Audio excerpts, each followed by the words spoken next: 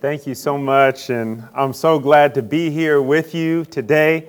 I might move around a little bit, but I'll try to stay centered for the Facebook Live, but if I move, I'll be right back. So it's good to see everyone today. Like Pastor Joe said, my uncle, Chuck Bathurst. Uncle Chuck, could you raise your hand? So my uncle thought it was important for me to go to church when I was young. And so my mom was a Christian, and she passed away when I was very young. I was 4 years old. And so my dad really wasn't taking my sister and I to church that often. My sister is also here, Tawny. Tawny, can you raise your hand? All right, it's my younger sister. And so Uncle Chuck thought it was important that we go to church. And I wanted to hang out with my cousin Sam. Sam and I are very close in age, and we basically hung out every day growing up. And plus, Uncle Chuck would take me to Dunkin' Donuts as part of the church experience. So I knew I was going through the drive-thru to get a chocolate glazed bar or maple bar, and I would love that. And so I would come to Calvary Chapel, and I know I was even younger than 16 when I started coming because Uncle Chuck showed me some pictures the other day when I got baptized and I was 9. So I had to probably start coming to the church around maybe 7 or a young age like that.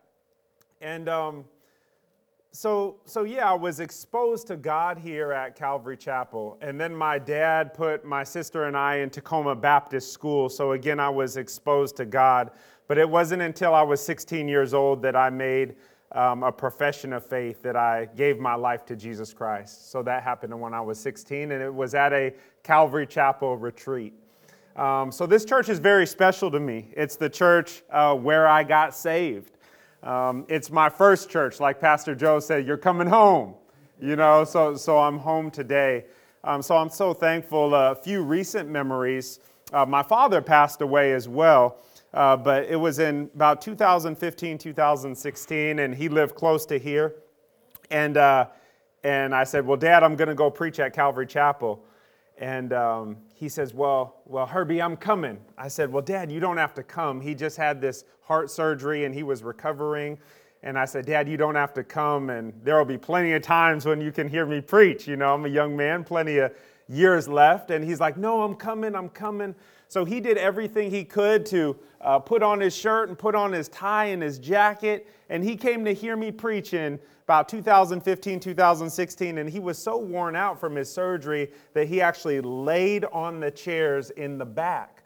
But he said, son, I heard what you said. I heard everything that you said. Amen. And my dad passed away shortly after that. So that was the last time that my father got to hear me preach. And then I was just reflecting on with my wife. My wife is in the back there with my son. My wife's name is Leela. Leela, if you could raise your hand. And then my son Herbie's in his stroller back there. Herbie is now 15 years old. And then my youngest son, Theo, who some of you never met. Theo, do you want to raise your hand and say hi to everyone? All right, Theo's right there. He's 6 years old. So yeah, but it has been 3 years since I've been here. And like Mrs. Williams said, well, you've been busy. And I think I have. When I was about 30 years old, the Lord called me to North Carolina to be a pastor for the first time in my life. So I was a youth pastor in North Carolina for teenagers for 7 years. And then the Lord, I also did seminary training out there at Southeastern Theological Seminary and got my Master of Divinity. And then the Lord brought me back home, and so now I'm the senior pastor at Antioch Bible Church. But it's been 3 years since I've been here, and I was like, man, it's been a long time, and a lot has changed in the past 3 years for you guys and for me too. But I'm just so happy to be here and to share the word with you guys today. At my church, someone else is preaching today, and Pastor Joe and I said, well, it'd be nice if I could come down in the fall. And I was just looking at the schedule, and I was like, man, I don't know how I'm going to be able to make it. But then the Holy Spirit said, Herb, you can go down on that day right after Thanksgiving. You know how you wanted a break from preaching? You can go down and preach there right after Thanksgiving. And so here I am today. So excited to bring the word to you today. If you have a Bible, can you open it up to Ephesians chapter 2, verses 1 through 10?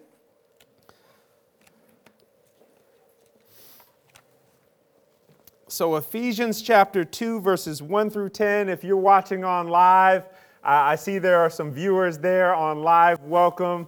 So glad you could join us as well. So we are in Ephesians chapter 2, verses 1 through 10. And the title of the message today is Amazing Grace. Yeah. Amazing Grace. I cannot sing, so there will be no Amazing Grace solos. Praise the Lord. But we will preach the word, Ephesians 2, 1 through 10. So there was a time in all of our lives when we ran to sin to satisfy our needs. For all of us, it was a time of darkness in our lives. But God got a hold of our lives and changed our lives. He made us completely new by His grace and by His love. And so the message today is really a story of all believers in Jesus Christ. And I pray that you will be inspired to live out your faith. So let's read the scripture together, Ephesians chapter 2, verses 1 through 10. This is the word of God. It says, "And you were dead in the trespasses and sins in which you once walked, following the course of this world, following the prince of the power of the air, the spirit that is now at work in the sons of disobedience, among whom we all once lived in the passions of our flesh, carrying out the desires of the body and the mind, and were by nature children of wrath like the rest of mankind. But God, being rich in mercy, because of the great love with which He loved us, even when we were dead in our trespasses, made us alive together with Christ. By grace you have been saved, and raised us up with Him and seated us with Him in the heavenly places in Christ Jesus, so that in the coming ages He might show the immeasurable riches of His grace and kindness toward us in Christ Jesus. For by grace you have been saved through faith. And this is not your own doing. It is the gift of God, not a result of works, so that no one may boast. For we are His workmanship, created in Christ Jesus for good works, which God prepared beforehand that we should walk in them." Amen. Amen. Well, if you are a note taker, I'm a note taker. I always take notes because I'm a visual learner. If you're taking notes or if you just want to follow along in your mind, I want to give you an outline of the sermon today. And the outline of the sermon, like I said before, is really a three-part story for all believers in Jesus Christ. So the first section of our message today is born guilty. And that's in verses 1 through 3. The next section of the message is but God. And that's in verses 4 through 7. And the final section of the message is by grace in verses 8 through 10. So verses 1 through 3, born guilty. Verses 4 through 7, but God. And verses 8 through 10, by grace. So let's take a look at the first part of the story, which is born guilty in verses 1 through 3. So if you look in verse 1, it says, "And you were dead in the trespasses and sins." And you might wonder, is there any difference between a trespass and a sin? Well, there are differences. The word trespass means to fall aside or to side slip. So we have all fallen aside from God's word, right? We have all side slipped and made a mistake, right? So that's what it means to trespass. It says we were dead in our trespasses and sins. So sin means to miss the mark. So that has the idea of an archer coming back and aiming for the bullseye and missing the mark. And we have all done both. Romans chapter 5 verse 12 says this, "Therefore, just as sin came into the world through one man, and death through sin, so death spread to all men and all women because all have sinned." And so this idea that people are inherently good is a myth. The Bible says in Romans chapter 5 verse 12 and in Ephesians chapter 2 in the first few verses that we are born guilty. So I'm a pastor, supposed to be morally good, but I want to tell you that I'm not a morally good person. Maybe you are, but I am not a morally good person.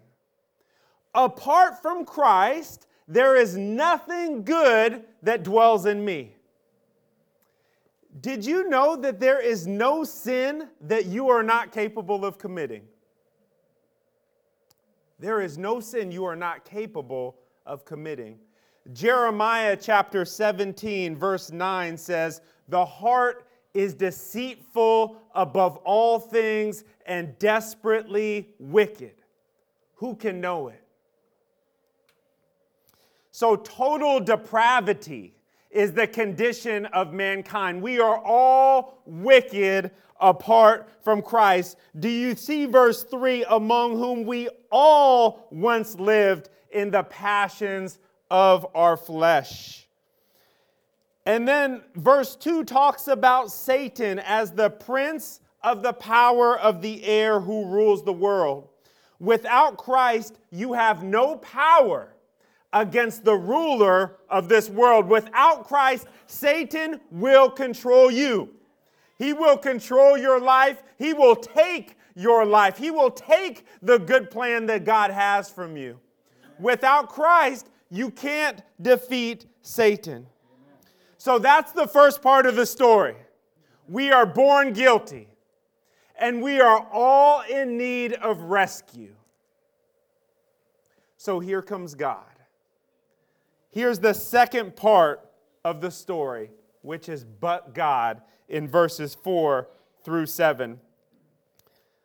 Look at verse 4. It says, "But God, being rich in mercy because of the great love with which He loved us, even when we were dead in our trespasses, made us alive together with Christ. By grace you have been saved." So you see those two words, "but God." Isn't that the story of your life as a believer? But God. And that is the turning point of salvation. God's display of His great love was sacrificing His one and only Son, Jesus Christ, for your sins. Amen. And He did this so you could have eternal life in heaven. Amen. God showed you mercy. He withheld the punishment that you deserve. Those are your sins on the cross. Personalize it. Those are your sins on the cross, those sins that you have committed. Jesus died on the cross for your sins, past, present, and future. You should be taking the brunt of your sins. You should be penalized for your sins. But God said, "Hey, I have a substitution. And the sub is Jesus Christ, my one and only Son. He took your place on the cross. The Bible says that Jesus was the propitiation for your sins, which means that He was the wrath absorbing sacrifice for your sins. So the blood of Jesus was enough to cover your sins. It appeased the wrath of God for all of our sins. And it just blows my mind that God would sacrifice His one and only Son to die for wicked sinners who were born guilty, who opposed Him, that lived in rebellion of Him. But Jesus loves you. It's this great love that is spoken about in verse 4. And when you look at verse 6, it says, "And God raised us up with Him," with Jesus, "and seated us with Him in the heavenly places in Christ Jesus." So you are actually seated with Christ. You say, well, what do you mean?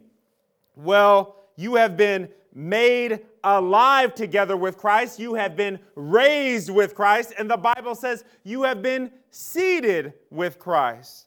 So if you turn back in the scripture one page to Ephesians chapter 1, verses 20 and 21, Ephesians 1, verse 20, it's talking about God's power. And this is what it says, picking up in verse 20.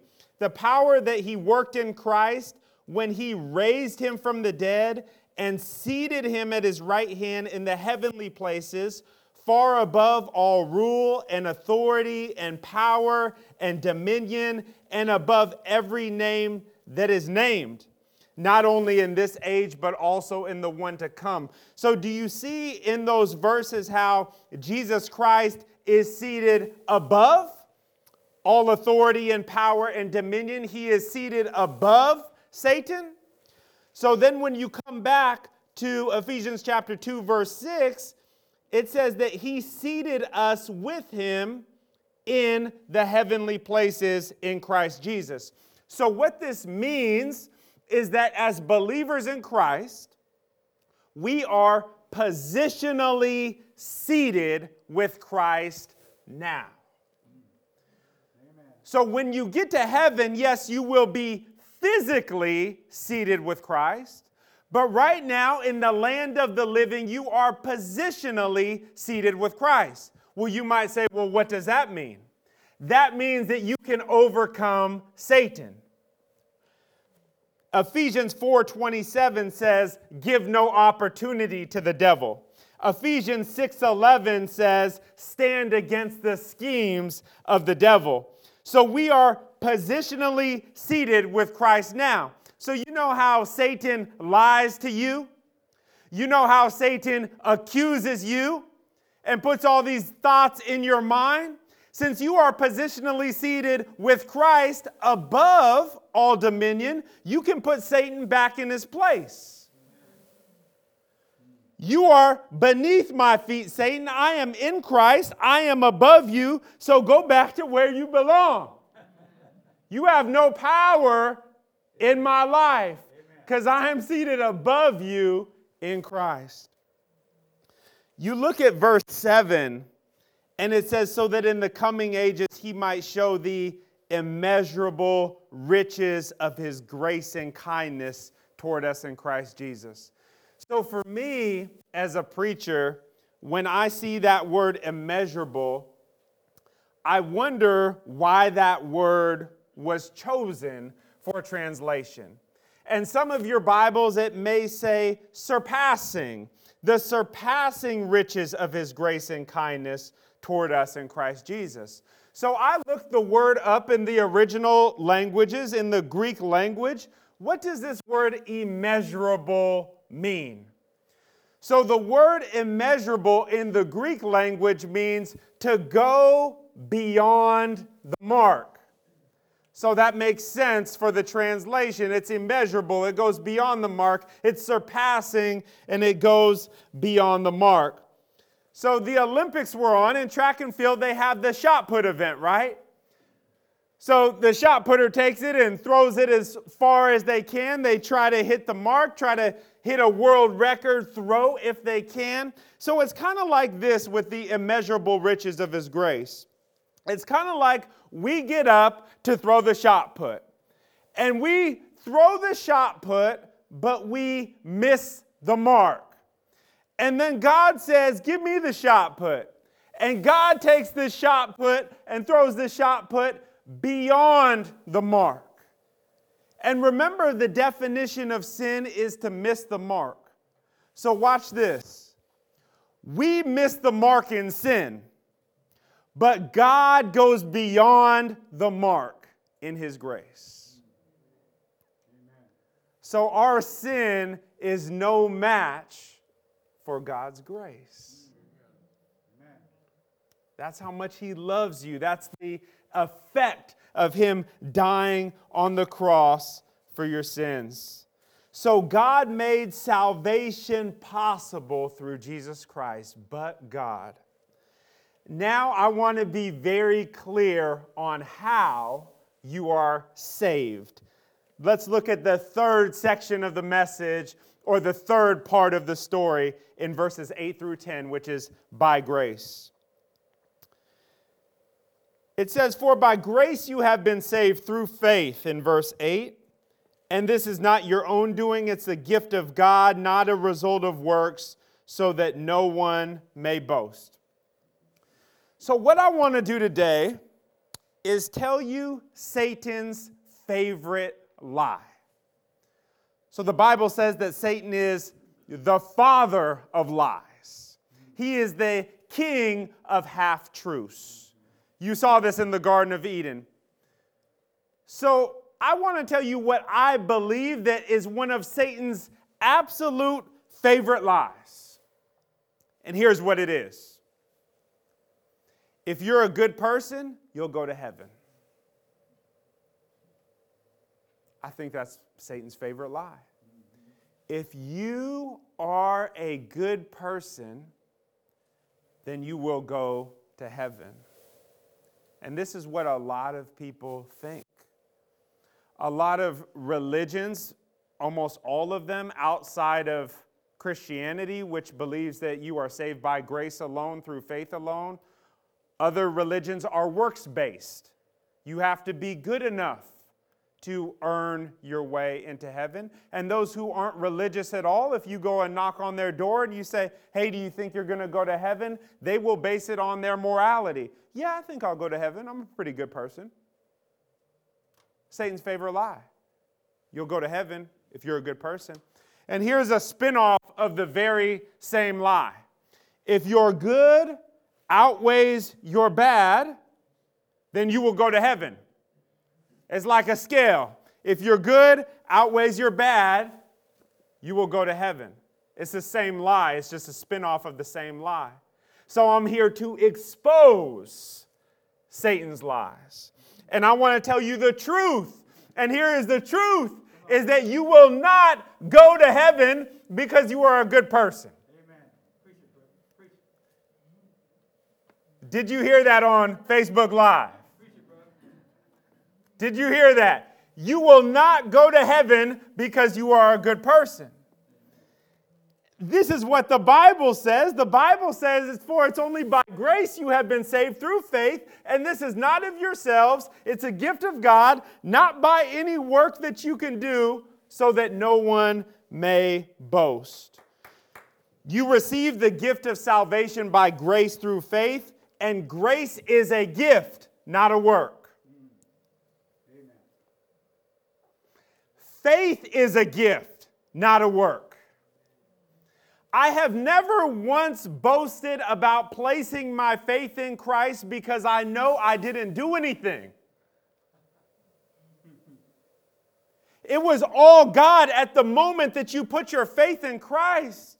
Your faith is not a work, it's a gift. Amen.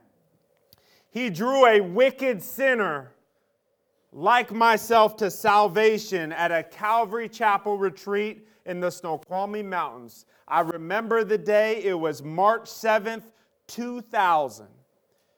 And let me set the landscape for you. My cousin Sam said, hey, Herb, do you want to go to a church retreat? I said, where is it? He said, in the mountains. I said, what am I going to do in the mountains? There's no basketball courts in the mountains. And he said, well, Herb, there's 3 girls coming on the church retreat. And I said, oh, okay, well, I changed my mind. I'm going to go to this church retreat. So I go to the church retreat. I don't want to be around the church part. No offense, Pastor Joe. But I'm just going to hang out with the girls and to go down these slopes and inner tube. And I think I avoided the church part as well as I could. But then on the very last day, I was by myself in the room. I don't know where my cousin was. No one was around me. And I heard some worship music playing.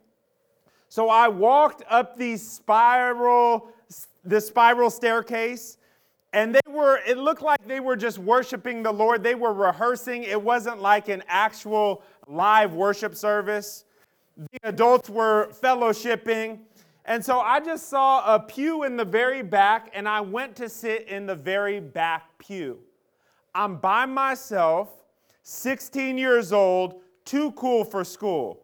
Oh, if you would have saw me when I was 16 years old, some of you guys knew me when I was 16 years old, but I thought I was God's gift to the world. I was like, look, I got good grades. I'm good at sports. I have friends. There is nothing else I need as a young person. I have everything you would want as a young person. I was popular. All these things. This is all good. And so here I am, too cool for school, sitting in the back pew of a church retreat in the mountains by myself. They're playing worship songs, and at that moment, God got a hold of me and said, there is a void in your life. You think that you have everything that a teenager would want, that a young person would want, but you don't. And that's why you still feel that void in your heart. So again, coming to Calvary Chapel when I was young, going to Tacoma Baptist School, still not knowing God, but being exposed to God. So it was at that moment that I bowed my head. I'm by myself. There's no pastor with me, no adult with me, no one with me. I bowed my head and said, God, I want to invite Jesus Christ into my life today. I know that I'm a sinner, and I know the way that I'm living is not right. And Lord, I ask you to cleanse me from my sins and to make me a clean, repentful Christian. In Jesus' name, amen. I got up out of that pew.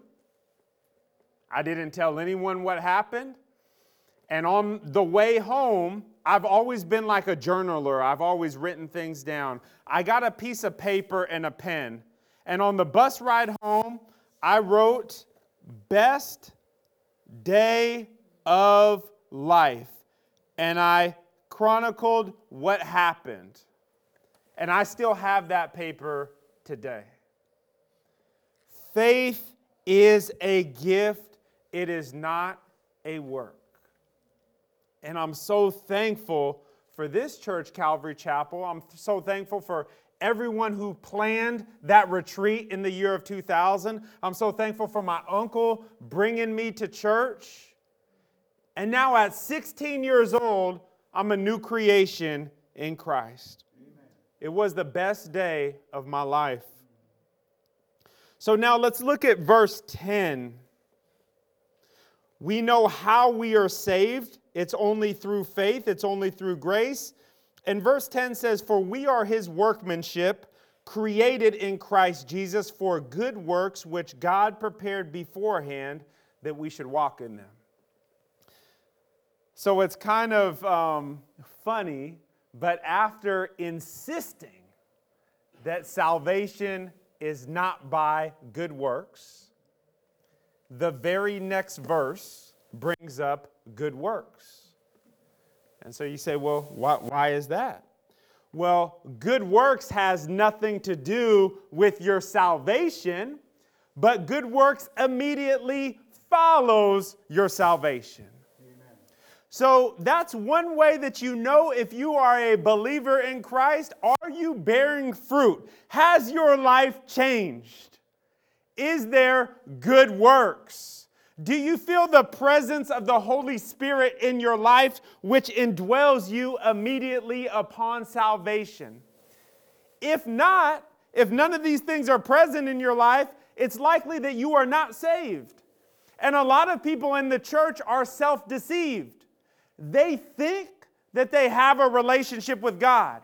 They think that they are saved, but they really are not. The Bible talks about that.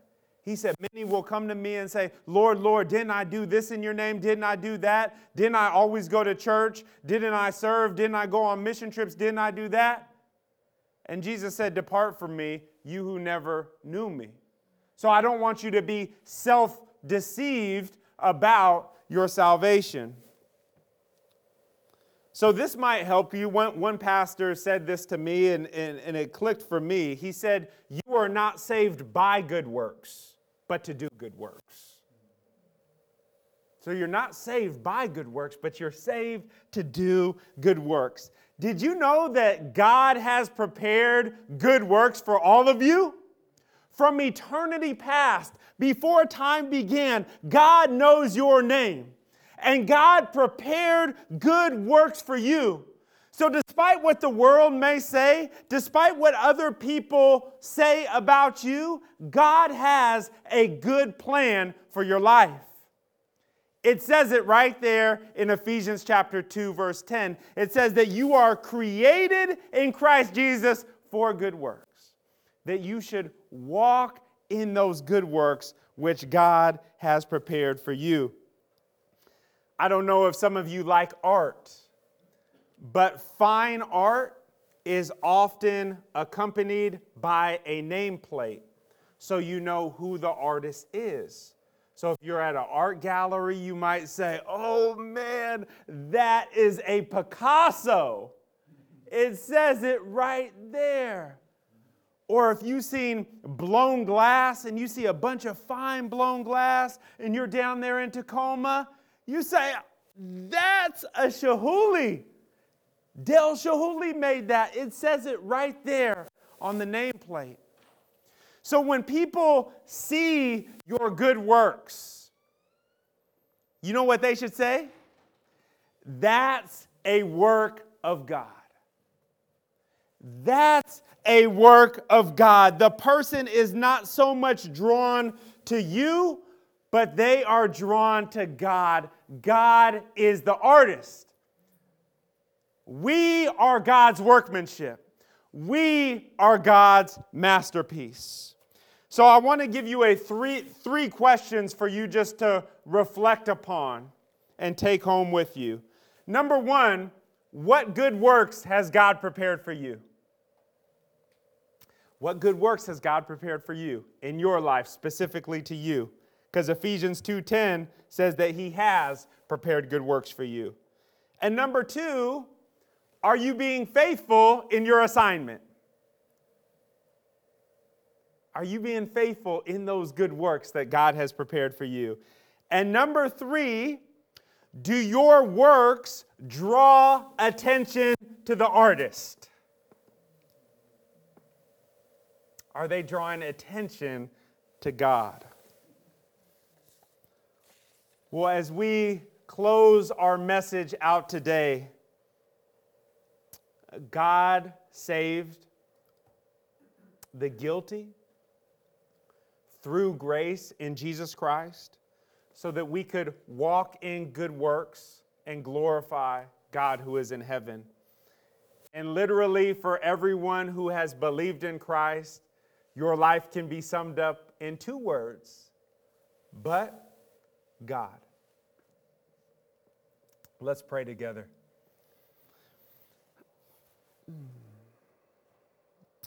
Dear Heavenly Father, Lord, I'm so thankful, Lord, for your word. And Lord, I pray for anyone here who does not have salvation. I pray for anyone who does not know you as Lord and Savior.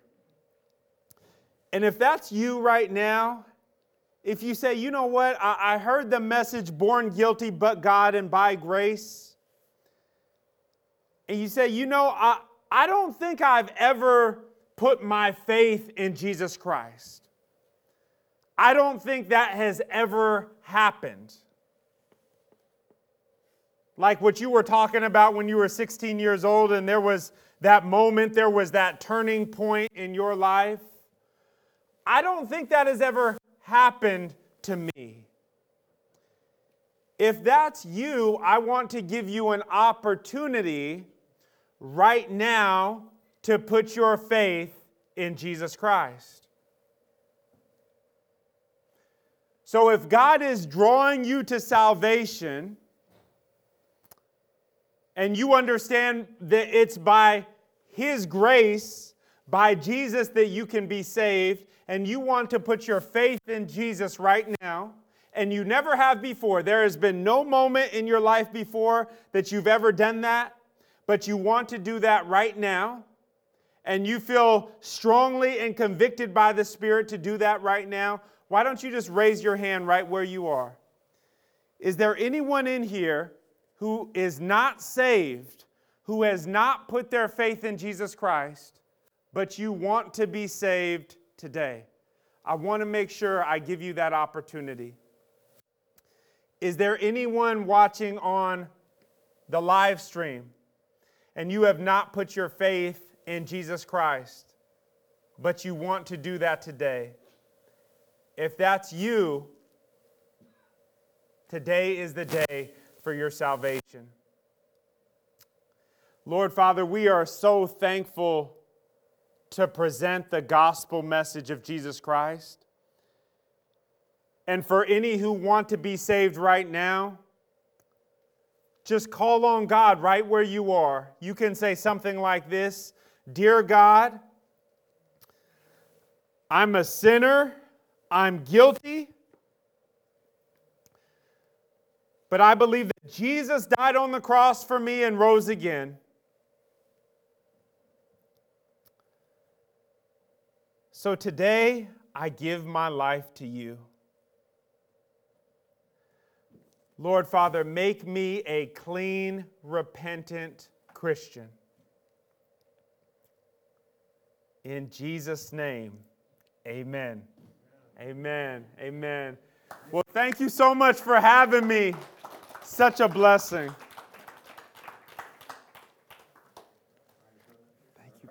Thank you so much.